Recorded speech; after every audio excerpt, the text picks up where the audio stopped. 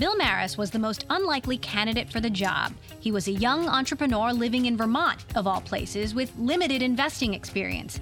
Yet in 2008, he got the opportunity of a lifetime. Google co-founders Sergey Brin and Larry Page tapped him to start a venture capital fund. 1 year later, Google Ventures, now called GV, was born. Since then, the investment arm of Google's parent company, Alphabet, has become one of the most active VC firms in Silicon Valley, with $2.4 billion to spend and investments in over 300 companies, including Uber, Nest, and Slack. Bill Maris may be best known for his quest for immortality and sometimes saying things that irk other people in Silicon Valley. We'll talk about all that here, but of course, it's not all there is to the story. Joining me today on Studio 1.0 for Bloomberg, Bill Maris, GV CEO. Bill, thank you so much for being here. Thanks for having me. It's great to have you. You were handpicked by Larry and Sergey to start Google's venture capital arm in 2008. And at the time, you were a young entrepreneur yourself. You had limited investing experience. You had no clout in Silicon Valley. What were those early years like? Handpicked implies a level of specialness. I mean, I was sitting at a shared office space at a desk in corporate development, sitting next to a corporate development intern who turned out to be Kevin Systrom, who founded Instagram. Developing Instagram right? At the time. But at the time, we were just trying to figure out what are we going to do here. And I certainly wasn't picked for my clout or experience. I think in part, my lack of experience in the venture business has led us to develop a sort of unique model. The story goes that you were going up and down Sand Hill Road, knocking on doors, trying to get people to take you seriously. I think my career has been a progression of not being taken seriously and volunteering for jobs that I was not qualified for. That's just kind of the story. And at the time, I did go from firm to firm to say, here's what I'm thinking, we're thinking of doing. And some took us very seriously and gave great advice and still do to this day. And some literally laughed at the idea. Who laughed at you? I'm not going to name names, but they know who they are, and they're probably not laughing anymore. But I understand why they did, because I had no experience. Google didn't have a real track record as a venture investor, and so it seemed out of the ordinary to have someone like me come and say, we're going to start a venture fund. So what prepared you for that? Where did you grow up? What kind of kid were you? I grew up reading Michael Crichton novels, watching Star Wars and Star Trek, taking apart any toy that I was given, much to my parents' chagrin. If it was electronic, I would disassemble it and try and put it back together. About a 50% success rate there, and got really interested in computers and computer games and imagination and storytelling and all those kinds of things kind of all coalesced into me actually wanting to be an animator when I was growing up. I thought I would, because I thought you can create any kind of world you want, and so I would draw a lot and thought, well, this seems like an interesting career. But you majored in neuroscience. I just found the subject matter really interesting and pursued it and graduated and decided I didn't want to become a doctor and stumbled into a bunch of things, one of which was a startup and eventually here to GV. You did neuroscience research at Duke. You went on to manage a biotech portfolio at an investment bank. And it just so happened that in 1997, the person sitting next to you was Anne Wojcicki. Yes, Anne Wojcicki this is before Google even existed. We were office mates and we became fast friends and have been friends ever since. And at the time, she told me about some friends that were in her sister's garage. Right, so hang on. Anne Wojcicki went on to marry Sergey Brin, the co-founder of Google. She's also co-founder of 23andMe. And she told you about Google, but you were like, well, she told me about Google. Yahoo's good enough. I have a search engine, and here are these two kind of Stanford dropouts that are starting this this company, but it wasn't attractive because I had a path I was on and I wanted to see where it would lead. You went on, you were in Vermont, you started a company, a web company, you sold it. There was a lot that happened in between. Slept under my desk, ate a lot of canned foods, was making payroll with my credit card, and then March of 2000 when the market crashed, it wasn't worth anything to anyone. So we kind of had to see it through that period and ended up selling the company in 2002, 2003 to web.com. So then ultimately you ended up back at Google. Anne and Sergey were insistent that I should move to California because that's where the future is. They introduced me to David Drummond and to Eric, and over the course of, I would say, 19, I think, interviews, something on that order, they decided, okay, Bill, we're going to ask you to start looking into this. There was no checkbook given or anything like that. What should we do in venture? And so I spent about 6 months thinking about different models and how it might work.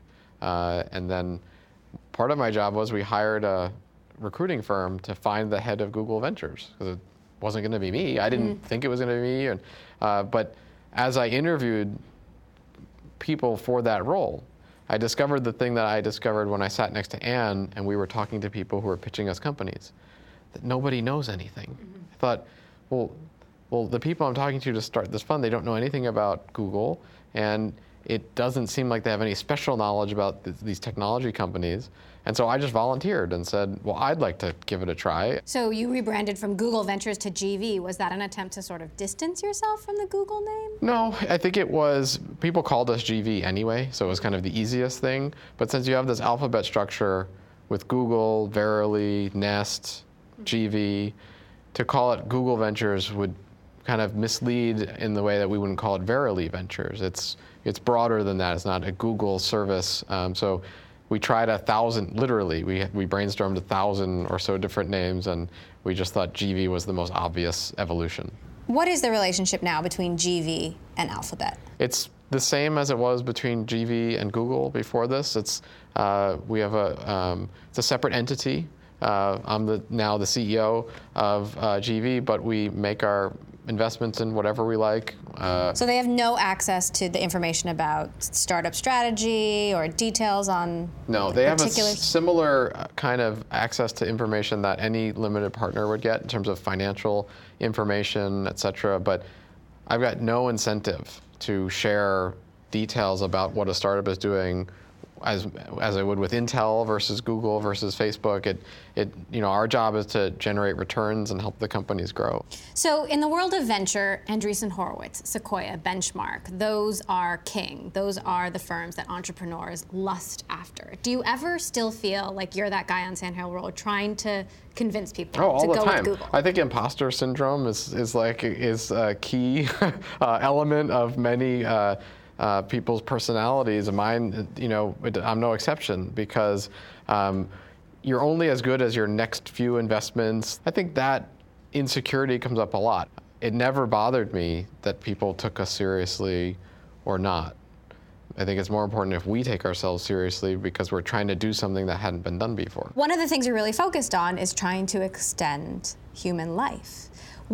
How much progress have you actually made there? So this sounds very mad scientist, as if I have like a garage where I have like bubbling beakers, and it isn't so much about extending life. It's sort of like if you set the goal, like we want to land on the moon, but you start by saying, but we can't land on the moon, well then you'll probably never get there.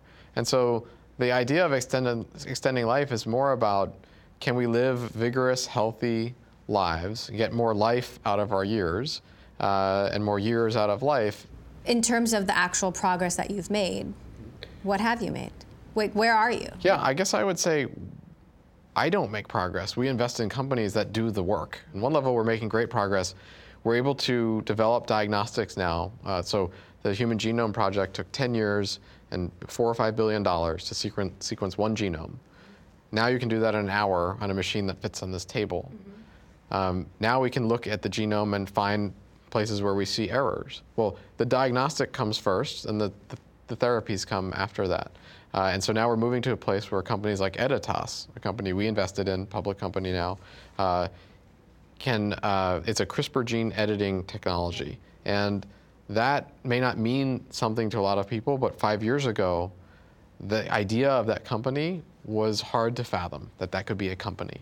And I think things will move very quickly now, I hope so, in a way that we'll have treatments to things that seemed untreatable before. So living to 100 is possible today? Oh, sure. What's the goal? If you're going to say the moon, is it 200? Is it 500? So the goal that I would put out there, I think I would put before that is, if you look around the world, or even San Francisco today, this area of the world, Silicon Valley, is great at disruption, innovation, invention, like words that are so overused that a lot of people get tired of hearing about them.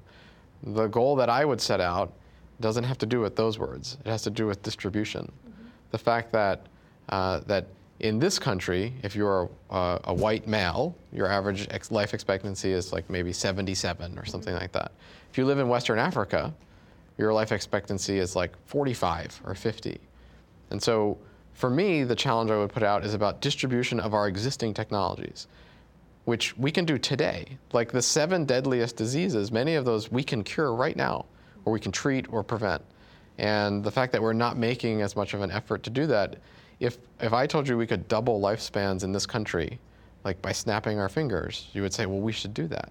Well, we could double lifespan in lots of parts of the world, even in this country, just by distributing what we already have. So let's take Alzheimer's, for example. There have been 100 attempts to develop an Alzheimer's treatment since 1998, and all of them have failed. Right. At the same time, a successful treatment could be huge. Where do you see the breakthrough happening in age-related disease? There are people who are spending their entire careers moving actual molecules and working in labs to develop treatments for something that has been untreatable. And that'll be a win for humanity when that happens. We have an understanding of how Alzheimer's develops and how all neurodegenerative conditions come about that 15, 20 years ago, when I was a neuroscience student, it didn't exist. It wasn't even in the books. And now we have tools to peer inside even living brains. I mean, it was only 1930 that we had no antibiotics. You get a disease, you die. And then suddenly you get a disease and you take a pill and you live. Well, that's like kind of a miracle. I want to talk about some specific companies, like Foundation Medicine, which is a company you guys backed, working on a personalized cancer treatment. They've been slow to get insurers to cover it. Some say there's still no viable product. What are the chances of Foundation actually finding the cure for cancer? Well, Foundation's goal, when we invested, they came into pitch, and after the pitch, we all looked at each other and thought, is this even possible? Like, will the technology get there? So what they're doing now was impossible at the time that they founded the company and were raising money. So the progress that they've made to date is so remarkable that it's completely underappreciated by a lot of people, maybe even the market. They created a diagnostic to genotype tumors so that they could help physicians pick the best treatment modalities so that we're treating your cancer. And if we all live long enough, we will all get cancer. We can treat your cancer, not what was the gold standard for this generic form of what we call lung cancer because it happens to be in your lungs. That's a huge step. And will that lead to a cure? I mean, they say, well, there is a cure for cancer. It's early detection. So it is a big step. And I will tell you, there are patients alive who would not be alive but for the Foundation Medicine test. Really? And that's really compelling. So in some cases, they did find a cure for cancer. Are there any areas of health where you just won't go, where technology just hasn't caught up to the need? No. Then how do you balance funding something that is impossible but may be possible and really is impossible? Because if you go into it thinking, I can't lose money, I need to be correct, I need to be right, then this is the wrong business for you. Is that the luxury of working at Google? No, it's not a luxury, because if we always lose money, then we won't have a job anymore. So we go in optimistic that there's a cure for cancer, but skeptical of every approach. That's just science. And so we have bioengineers and physicians, et cetera, on the team who spend their careers on this kind of thing. And so we're okay being wrong sometimes. We're even okay being wrong most of the time.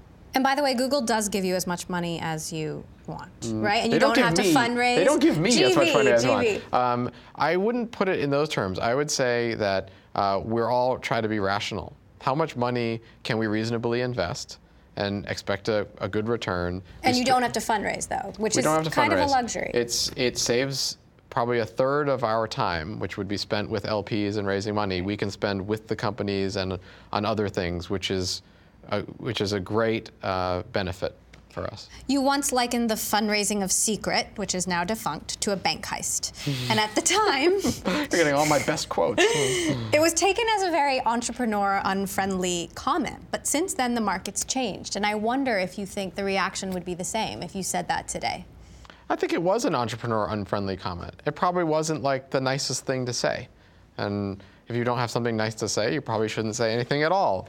But, you know, I know the founders, and that was a unique situation, and I think they learned something from it. You know, the investment obviously didn't work out, but they were onto something for a very short period of time that burned very brightly.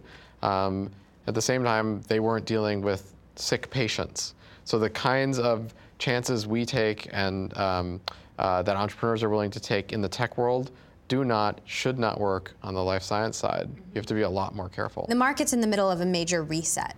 How do you think this plays out? There's like not a lot of upside in trying to predict the market, but since we're part of it, we have to kind of understand what's happening.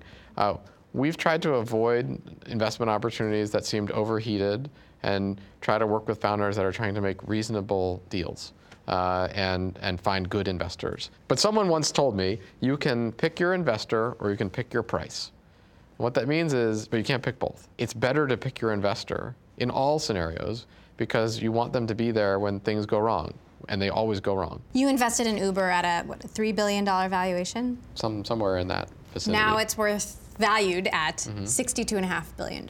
Is Uber overheated? I mean, could they be? Someone suggested to me that Uber is next in store for a write-down. Of course, I am completely biased. So anyone Right. watching this is going to say, well, he's completely biased. And I am, but you have a transformational company. When we invested, there were a lot of people that questioned, what are they doing?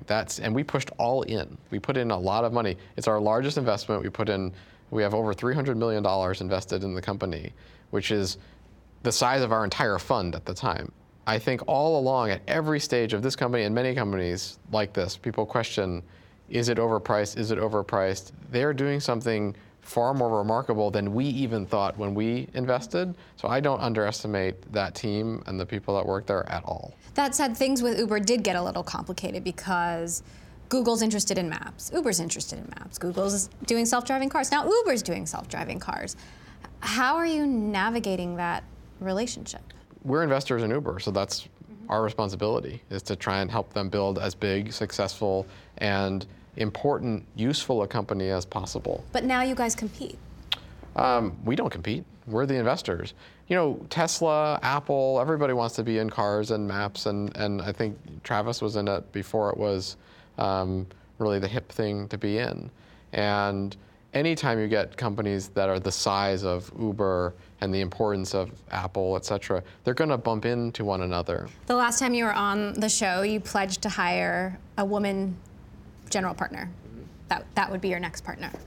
What kind of progress have you made there? Well, we're not hiring a partner right now, a general partner, but when we go to do that, we need to make a really deliberate effort to do it.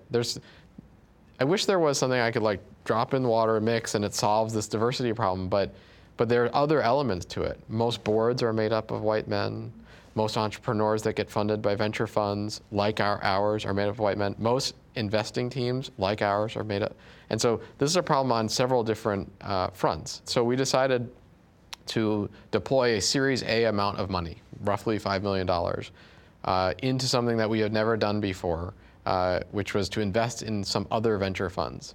So we invested in 4 venture funds that are not our own, and these are funds that are founded by people who are not white men, who see entrepreneurs that we wouldn't see otherwise. Would you be in favor of, and I don't want to call it affirmative action, but maybe it is affirmative action, but hiring a woman who checks maybe not all the boxes you thought needed to be checked, but checks some other boxes, and like taking a risk. By the way, we do have a female general partner. Yes. One reason which is one huge step further than most VC Which firms. is, I don't like to point these things out. I've seen other people in other situations say, well, let me give you the numbers on our team. Yeah. And I think there's a de-individuation that goes along with that then makes that person this so-and-so, rather than, oh, but they're also a technologist, they're also an entrepreneur. But you have the power to change things. Right, which is why we're trying to do that. Up until the alphabet change, there was a team at Google called Google for Entrepreneurs that was reported to me. It's run by Mary Grove now. It's now been moved over to Google. And one of the mandates where we, and now they, have invested many tens of millions of dollars is into Code 2040 and other incubators and accelerators that try to solve this problem from different angles. Because I ask myself, well, why aren't there many girls in school age who become women, who are interested in technology, who become programmers? And so I only go to my own experience, which is I grew up loving computer games. How many computer games are tailored to women rather than to men? How many of us, if we look at ourselves, buy a Star Wars Lego toy, but only for the boys and not for the girls? Why, when the toys came out for the Star Wars movie, everyone had an action figure except Rey, who was the female star of the movie? So rather than like point at other people and say, well, you could do better, you could do better, what we've been trying to do is look at ourselves, say, well, what can we do differently? So I had our entire team undergo unconscious bias training, because all of us have these biases. Like, I'm guilty of it too. My natural instinct would be, if I'm going to get a toy for a boy, it might be a Star Wars. So we're all guilty of that. And to try and correct those things and to start those ways. And like I said, invest in other funds and try and meet with entrepreneurs that we wouldn't come on our radar necessarily. And so yes, we do have the power to change it. And many of us have failed. We've just done a bad job of it, which is okay. Like, it's okay to say that. It doesn't, like, I would like to do better at it. So what's your long-term vision for GV? 5 years, where do you want GV to be? The first thing that comes to mind is what I said earlier. If we invested in the companies that had the most positive impact for the largest number of patients, that would make me really happy, I'd say. How about 50 years? 50 years, I hope I'm still around. It's hard to think that far out. Anytime I've thought, well, where will I be in 3 or 5 years, I've been so wrong. Are you still going to be doing this? I hope I'm around to find out, but I'm having a ton of fun, and it's mostly because of the people I get to work with. So as long as that's the case, I think the answer is yes. All right. Bill Maris, GV President and CEO, thank you. Next time on Studio 1.0, the former head of the National Security Agency, General Keith Alexander, who was running the NSA during the revelations of Edward Snowden. General Alexander tells me in this interview that he believes Europe is at risk for another major terror attack. This was before the attacks in Brussels. It is a sobering, chilling take on the current debate over safety and privacy. You can catch all our episodes at Bloomberg.com and on Bloomberg Television. And be sure to follow me on Twitter at Emily Chang TV and subscribe to this podcast if you haven't already. This is Studio 1.0.